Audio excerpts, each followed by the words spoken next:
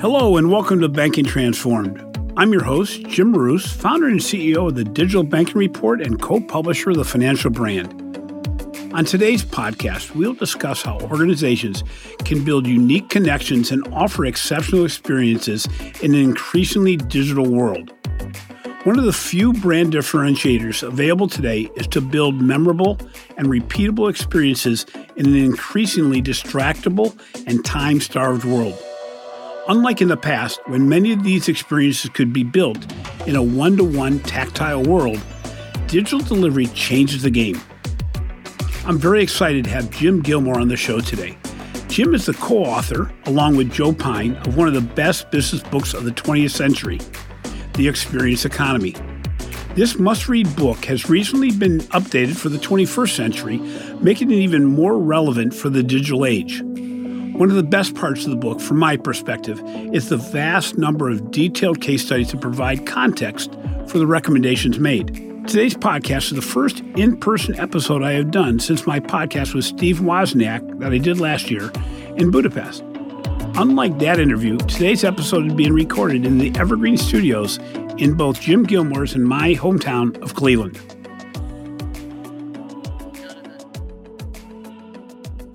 So welcome to the show, Jim. It's great to finally meet you in person. I feel like I already know you, having read your book more than a couple times and following you and Joe Pine on social media and through your writings. To start our discussion today and a bit of a backgrounder, I thought it would be good to first, with the fact that I first became aware of your research and findings and the importance of customer experience, when I read your Harvard Business Review article back in 1998, I think it was. And then your book came out in the following year and is still a bestseller. Can you provide a little bit of a description around the focus of your book? Well, the main argument of the book or contention is that experiences are a distinct form of economic output. Now, what does that mean? Well, if you go back 200 years ago, you had an agrarian economy that was based on extracting commodities being the economic offering, stuff basically extracted from animals, vegetables, or minerals. And then we shifted to an industrial economy where the dominant form of economic output was physical things, goods.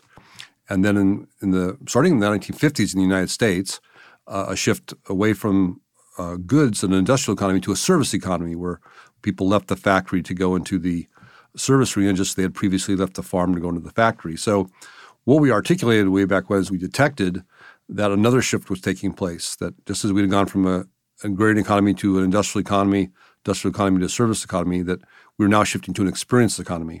Now, other people talked about experiential value, but for us to say you could affix a price to an experience, that's not just experiential, but just like paying to go to a movie, paying to go to a sporting event, which have been along for some time, paying to go to the theater, that other industries, other businesses could similarly think about not just the events they're staging, but also to put a price tag and charge explicitly for the time people spend in places or events. And since we wrote the book, at the time we were hard-pressed to find examples, but now I can't even keep up. Well, it's interesting because, again, it's hard to imagine that the book was written in 1999. Published in 1999, written for 3 years prior to that. It took 3 years to pull the thing together. Well, it's interesting because it's very much like a previous guest of mine, Don Peppers, where I go, this book is timeless and in many cases has to be read because the lessons learned, while some of them come back from 1998, 1999, they haven't been learned completely. There's still so many examples of us missing the boat with regard to building great experiences. I assume you're referring to One-to-One Future, and actually, I don't know why Don and Martha Rogers don't refresh that book with new examples, because every single principle they have in that book is spot on. And most notably, they said don't have customers come to product, take product to customers. Everything being delivered, home delivery now, is exactly what they presciently foresaw. And I tell people, read the book and forget all the references to technology because it refers to fax-back services and so forth.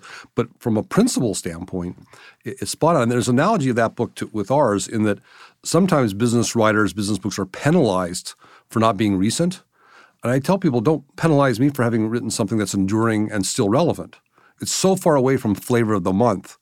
And I think whether you've read it previously like yourself or are reading it for the first time, hopefully the new preface that accompanies this edition of the book provides a new portal, if you will, through which to look at that content, that's still relevant content, but through an assessment of our contemporary time. So that's really what we've done in this edition is take a deep dive assessment of where we're at with experiences, and then based on that, say, now go revisit the content that we wrote way back when. Well, as with Don's book, yours and Joe's book, it's interesting that if the industry, all industries, had learned the lessons that you were trying to teach. Some businesses would still be around. And you'd have to write another book. The reality is the lessons have not been learned. And to the degree that a lot of companies we talk about did not change their experiences with the time to reflect what really is wanted by the consumer.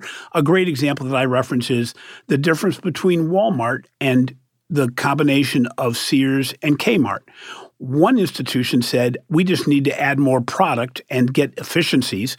The other one said, we need to have a diversion experience available that if a person wanted to visit a store, they could still do it. But if they wanted to do what I call an Amazon-type experience, we're going to be competitive in that space. And it's not always the best strategy to duplicate what you're doing. In Walmart, they certainly have the resource to do so. But even in the examples that you gave in your book, and there's so many from Nike to Disney to even those such as Sharper Image and such, some succeeded, some didn't. But I think you look back and you say, they transformed with the times. They didn't just sit back and say, we have a good experience, we don't want to change. Your assessment's spot on. I really like the way you articulated that. It's, why didn't people get it? I mean, it's so – and an example you cite there, the Sears and Kmart examples, it reminds me, I've often said that for one large entity to acquire a second large entity is nothing more than a last-ditch effort to preserve the current paradigm. I mean, you're desperate. You're simply going to rely upon scale, right? If we get bigger, we can hold on longer.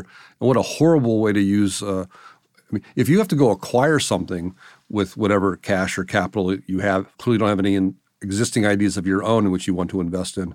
Well, and it's interesting, and we can talk about employee experiences some other time, but if you look at it, the difference is an internal focus. I want to make better economies. I want to cut costs. And an external focus which says we can build a differentiator based on how people feel about our product. And again, when you look at your book, one of the things that goes throughout the book is that there's a financial return to this. This is not just doing things to be nice. This is not just doing things to make people feel good. It's that you can actually monetize a good customer experience, correct? Absolutely. You're spot on. Your comments suggest this, though, that's not a new idea to be focused on the customer, be focused externally. Our book is really about how to look at customers differently, how to look at customer needs differently. Joe Pine and I often say it starts with mindset. I mean, if you haven't gotten some established principles like be customer focused, right, that the purpose of a business, as Peter Drucker said, is to create a customer, our message falls on deaf ears. I often say it's people who already get it who get the most out of our book, who are inclined for this. And in fact, I remember the head of Universal Creative soon after the Harvard Business Review article came out said, I didn't learn anything new about what to do from you guys, but I love your language. I think part of the success of the book is we actually gave a vocabulary, a lexicon to people who intuitively had a predisposition towards recognizing about human performance as a play in things. And we just gave a richer, deeper, and structured way to help people in some ways understand what they were already doing. And it's interesting because we do research for the Digital Banking Report, and we've done research on customer experience quite a bit. There's not an institution out there that doesn't have customer experience as either being number one or number two goal of the organization. It's a matter of how you deploy that. So it's like apple pie. It's great. Everybody's going to say they like it, or almost everybody's going to say they like it. Everybody wants to say they're trying to develop a good customer experience. They will also put it within every financial report that they put out there. That said, the challenge is, how do you really deploy it? So in my case at Wells Fargo Bank, I talk about the fact that Wells Fargo's had my account for 15 years. They handle my account from a transactional basis very well. The challenge I have is, as much as I know they know about me, they don't deploy that in a way that lets me know they know about me. And as a result, I have an example from a couple weeks ago where they asked me, can you tell us what level of balances you'd like us to notify you that your balances are low? And I shake my head and I say, I'm sorry, you've had my account for 15 years. You know the timing of every one of my transactions. There's a lot of consistency. You have enough data and analytics to figure out what that is. My balance desire on the 1st of the month is not the same as it is on the 12th of the month. And you know that better than I do. And again, when we look at your book and we look at not just the importance, but the priority of actually doing something about it, how does this transfer to the digital environment? Because your book was written before the digital environment was really in place. How do you see that being deployed in today's world? Yeah, actually, we wrote the book at the very beginnings of the dot-com rise and didn't get sucked into all the thinking that came crumbling down. We make this point in the new preface to the re-released book in hardcover, is that information about someone to use to calculate a better average. In the example you say, got a lot of information. Let's use it to analyze what one question we should ask all customers. There's a difference between that and information from customers to be used for those same customers.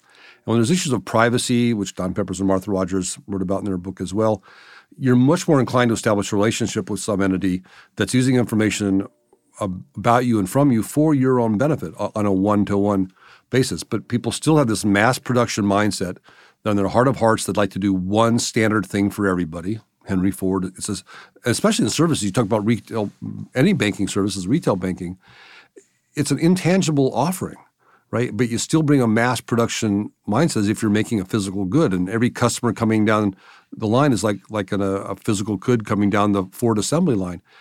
Services are inherently customizable because they're intangible.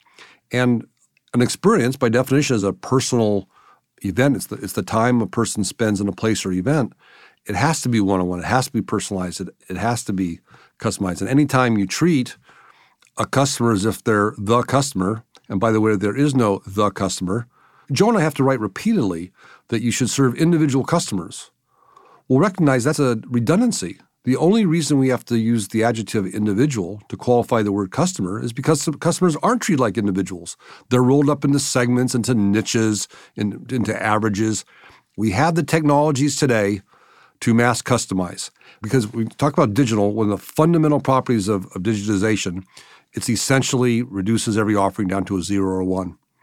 I mean, theoretically. But here's the mistake people often make, and maybe one of the reasons they shy away from pursuing this. People equate customization, particularly mass customization, as doing everything for everyone. That's not the case. You go broke doing that. It's identifying the few dimensions. I even challenge clients, the one dimension that if you were to customize it would be of the greatest value. You know, it was actually Stan Davis who coined the term mass customization. I met my co-author and business partner Joe Pine by reading his book, Mass Customization. The term was actually coined by Stan Davis, and in an article that Joe wrote in Harvard Business Review, I think it was called Making Mass Customization Work, Stan Davis wrote a letter to the editor in response to that article, and he said something that was really, he asked and answered a question that I think provides brilliant business wisdom. Stan Davis asked, what and where in a company should they customize? And his answer was, a company should customize as much as necessary and as little as possible. That is to identify those dimensions of your offerings in which there's great standard deviation in which the way people want it actually offered, and you're giving it to them one standard way. There's value to be had in developing product and process architecture to deliver unique. Again, that's the power of the digital realm, is to customize. That's the fundamental opportunity that too many organizations are still neglecting. It's not like the resources aren't available. I guess that's the thing that's most frustrating. It's eminently doable. In a digital world, you not only can completely customize the way people receive information, but you have so much insight right now that you can customize and formalize a process in a monetized way that can solve the problem of both reduced cost and improved experience. Just got back from Shenzhen, China, where some of the most amazing things are being done from the standpoint of data, analytics, and deployment, where the one consistent we saw across 6 different organizations we visited was they're using data to avoid the privacy trap by providing a value transfer that's greater than the concern around privacy. So we talked about the Amazon. The fact that we're paying $120 a year for the ability to shop is kind of insane until you realize there's no experience like it. And we all make excuses for why we spend that money. But in a digital world, they deploy data in such a way that every day I'm reminded why I like Amazon, and nothing comes out better. We addressed Amazon Prime in the new preface in that it really functions as what we talked about as an admission fee. It's an admission fee to get access to a portfolio of services.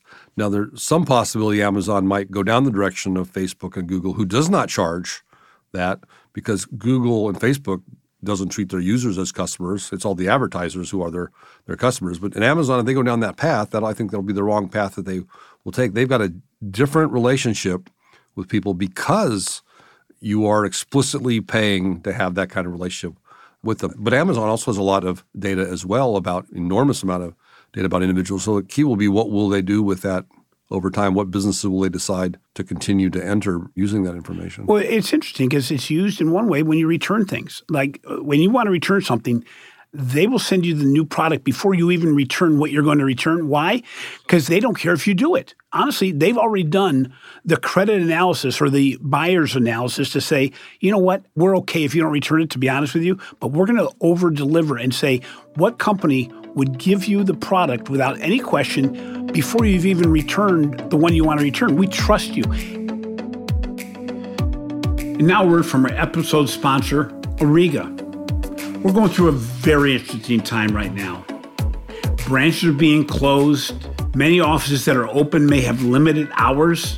Many services are by appointment only, and staff are working from home, and consumers are being told to cut unessential travel.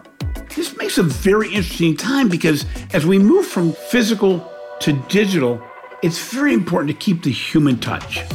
So how do we humanize the digital experience? Auriga is a leading supplier of software and technical solutions for the banking and payments industry.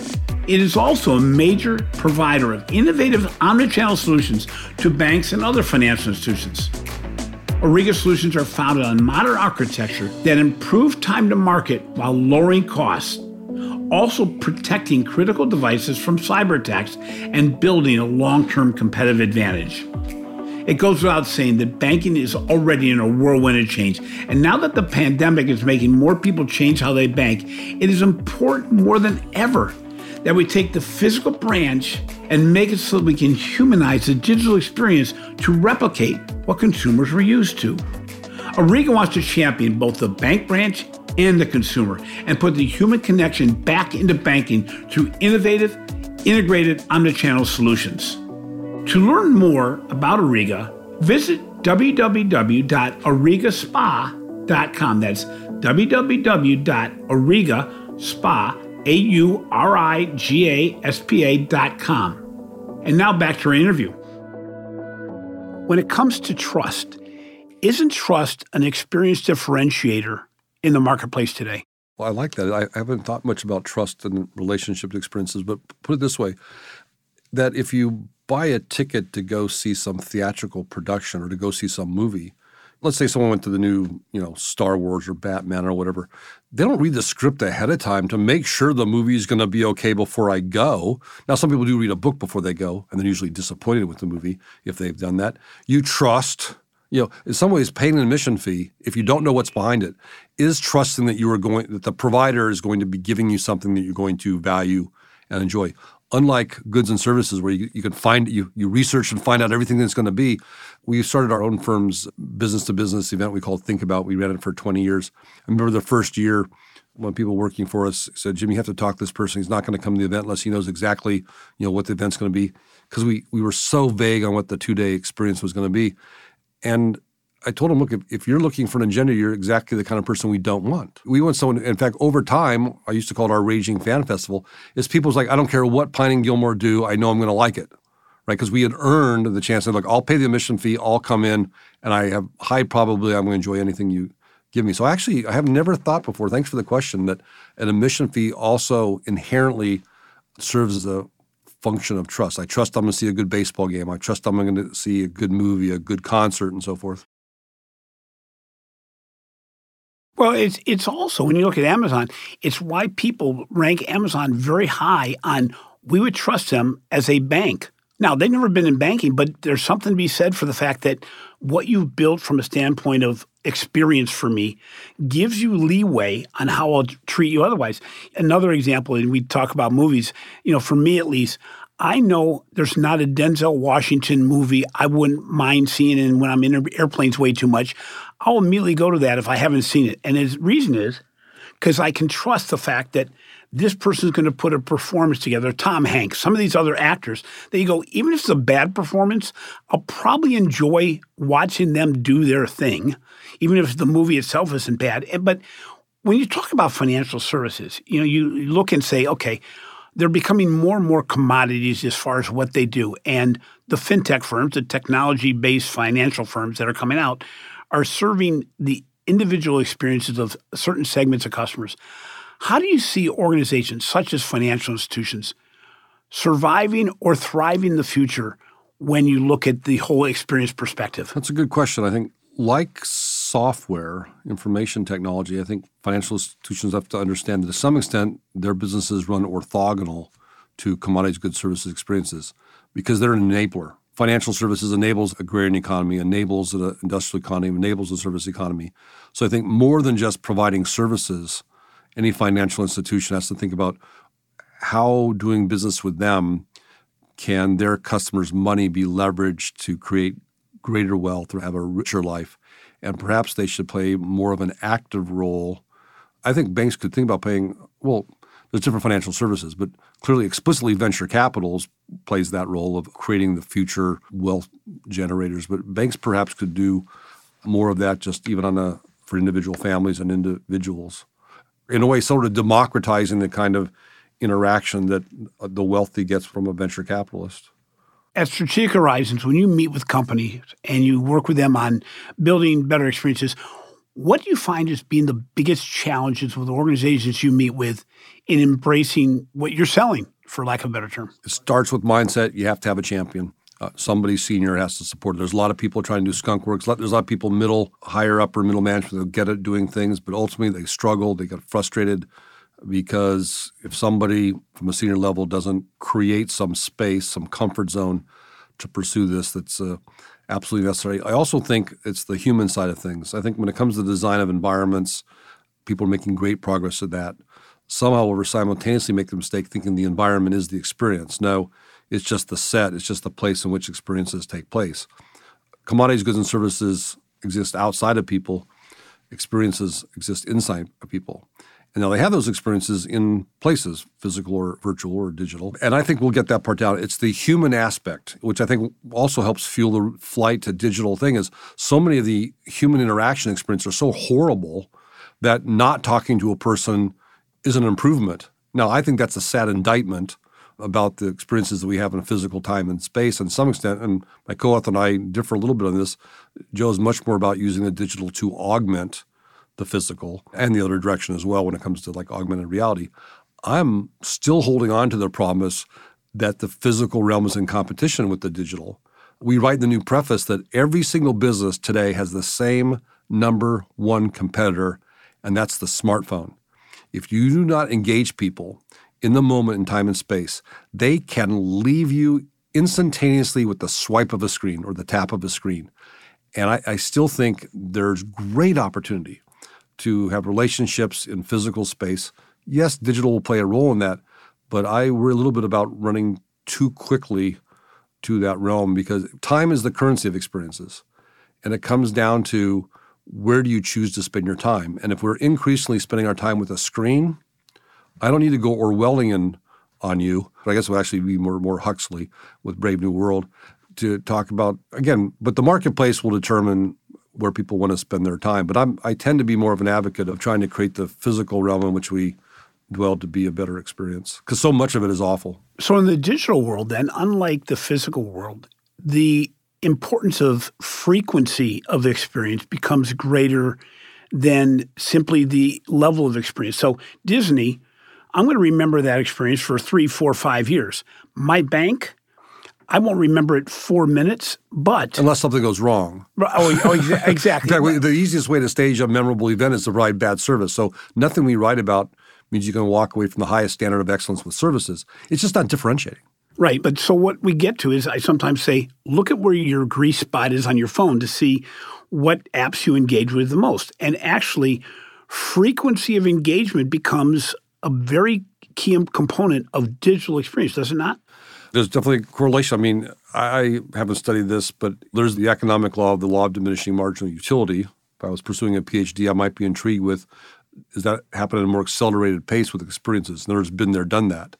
So to get a customer to come back time and time again, to spend time with you time and time again, is a metric. Because we do live in an age of been there, done that, don't need to go again.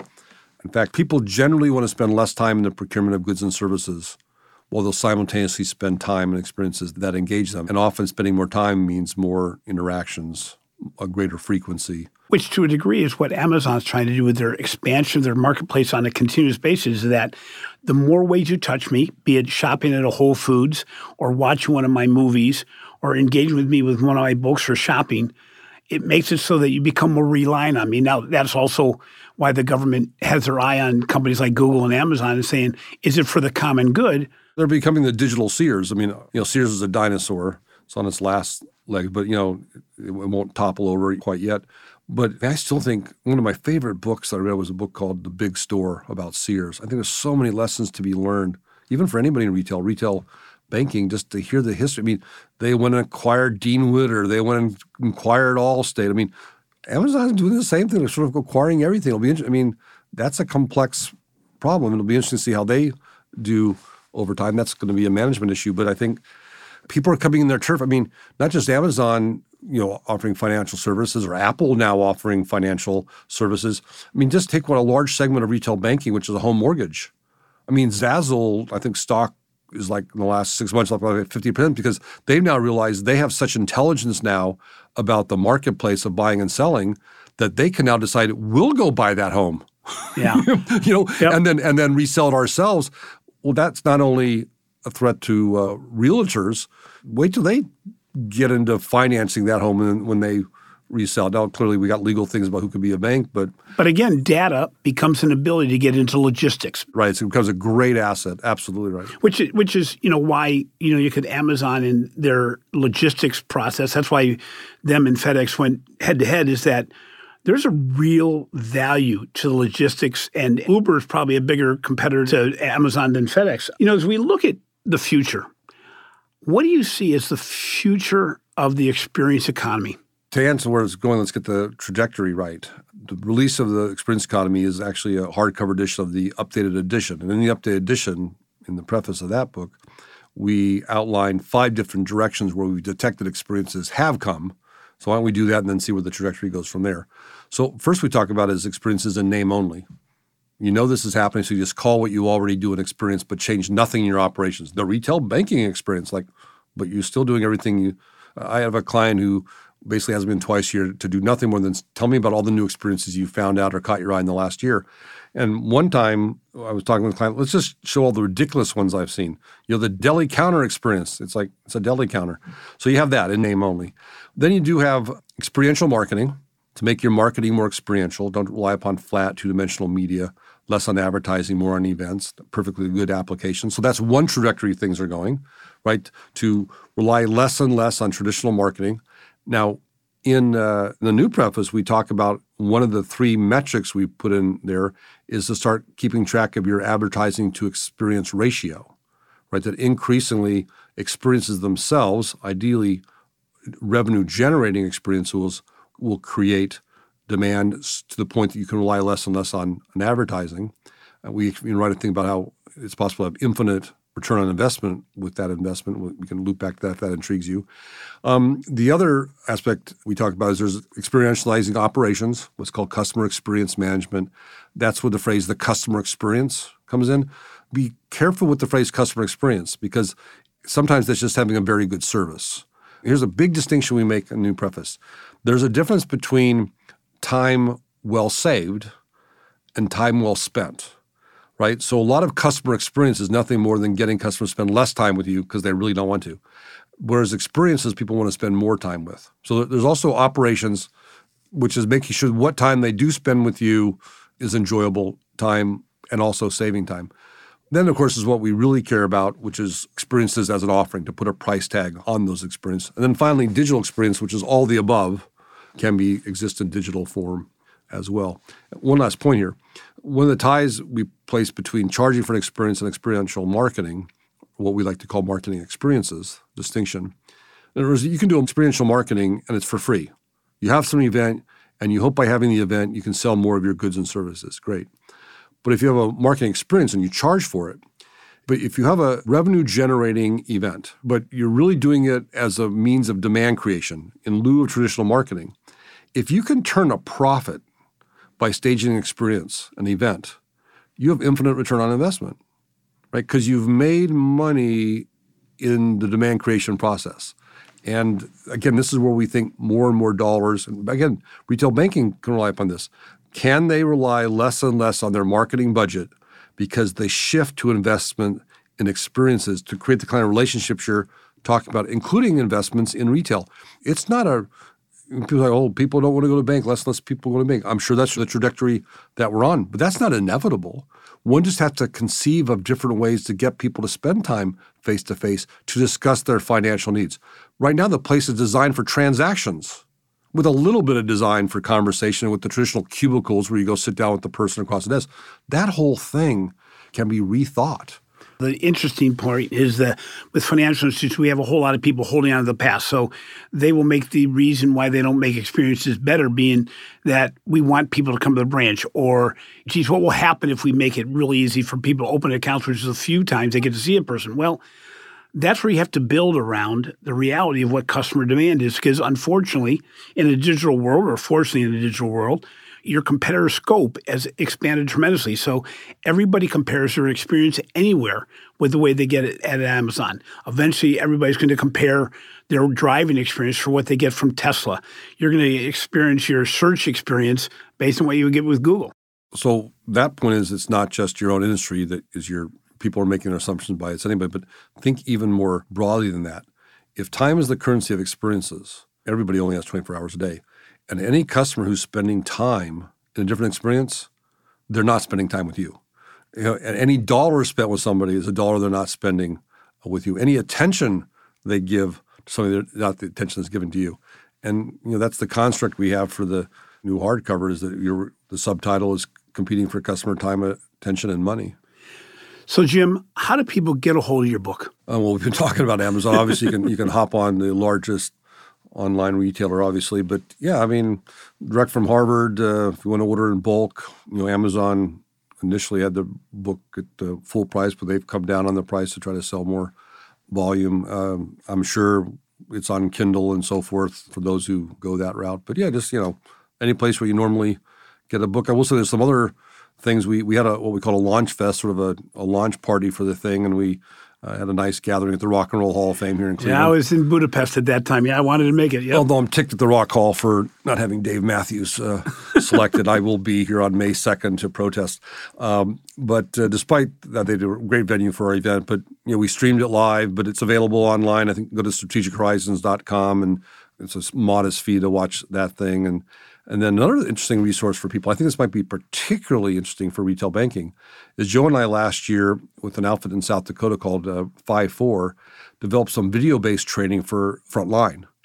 So what we did is we worked real hard to translate the principles of experience economy, but put it in language for a frontline worker. So we don't talk about mass customization and customer sacrifice, great concept for management to know. We talk about doing things that are only and exactly what people want. Instead of talking about services versus experience, we talk more about it's not just what you do, it's how you do it, because that's the difference between a service and experience. We talk about how to have positive surprise, not negative surprise, not just satisfaction. So it's a 5-module thing. Again, that's called OnStage. You can access it via Strategic Horizons or just search on OnStage, Pine and Gilmore training, and I'm sure you'll find it. And people are jumping on and doing that now, the early feedback. The first buyer was actually from Australia, of all places. We're getting some good feedback on that. It's a pretty low price point. And all it is just Joe and I talking together, and then all kinds of downloadable exercises for your team and so forth and so on. So, hey, the book is good. The book might be more for managers and executives, but I actually think the OnStage offering might be the way to go for people who want to apply this thinking to their human resources at the branch level. Well, I can just say it's great to have you on the show. It's one of these things that people that are my followers and my listeners, Please do not get swayed by when the original publishing of this book was, because every lesson, again, like One-to-One Future, every lesson in Joe's and Jim's book is applicable today. And if you don't come away with reading any chapter and saying, geez, I've missed something in the way I'm deploying the experience, and it doesn't matter what business you're in, you make it very clear that it's not just B2C, it's B2B. It's wealth advisors. It's people that are simply in the marketing field, people in the sales field. There's something to be learned in this. And as I said in the beginning of our interview, if we had gotten it right, there'd be no reason for this book to get republished or have the new preface, I should say, in the hardcover. But it's a great book, and I thank you. Thank you very much. Do bear in mind that is the updated edition. Exactly. It's not the 1990 edition. We worked real hard to refresh it. It was a very interesting exercise. I still have the copy where I highlighted examples that have to go out and be substituted. Less references to AOL, more references to Google. So the examples are refreshed as well. Thank you very much. Appreciate you being on the show today. Thanks for having me, Jim. Greatly appreciate it. Thanks for listening to Banking Transformed, just raised a top 10 banking podcast. If you enjoyed today's interview, please be sure to subscribe to the show on your favorite podcast app, and don't forget to give our show a 5-star rating. Also be sure to catch my recent articles on the financial brand and check out our research that we are doing on digital transformation, retail banking innovation, the digital customer experience, and financial marketing for the Digital Banking Report. This has been a production of Evergreen Podcast. A special thank you to our producer, Bridget Coyne, and audio engineer, Sean Rule Hoffman. I'm your host, Jim Roos. Until next time, have a great week.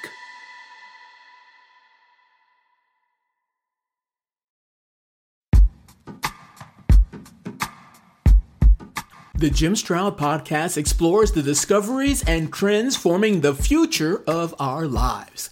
Brain-to-brain communication, robot bosses, microchip implants for workers, and artificial intelligence replacing human workers are all happening now. If you want to know what's happening next, subscribe now to the Jim Stroud Podcast.